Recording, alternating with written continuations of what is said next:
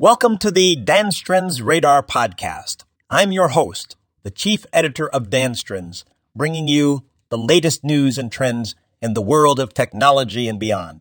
Today, we're talking about CleanSpark's recent acquisition of eco-friendly Bitcoin mining facilities in Georgia and what it means for the future of the crypto industry. CleanSpark's acquisition of these facilities is a game changer for the industry, showcasing the growing demand for sustainable and energy-efficient solutions in the cryptocurrency mining space.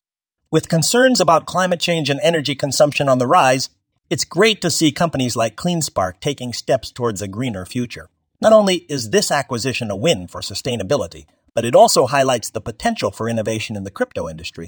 As more companies explore eco-friendly solutions, we can expect to see even more exciting developments in the future. Thanks for tuning in to the Danstrand's Radar Podcast. Remember to subscribe for more thought-provoking commentary on the latest trends in tech and beyond. This podcast was co-produced by Daniel Oronoff and Mobile Media AI.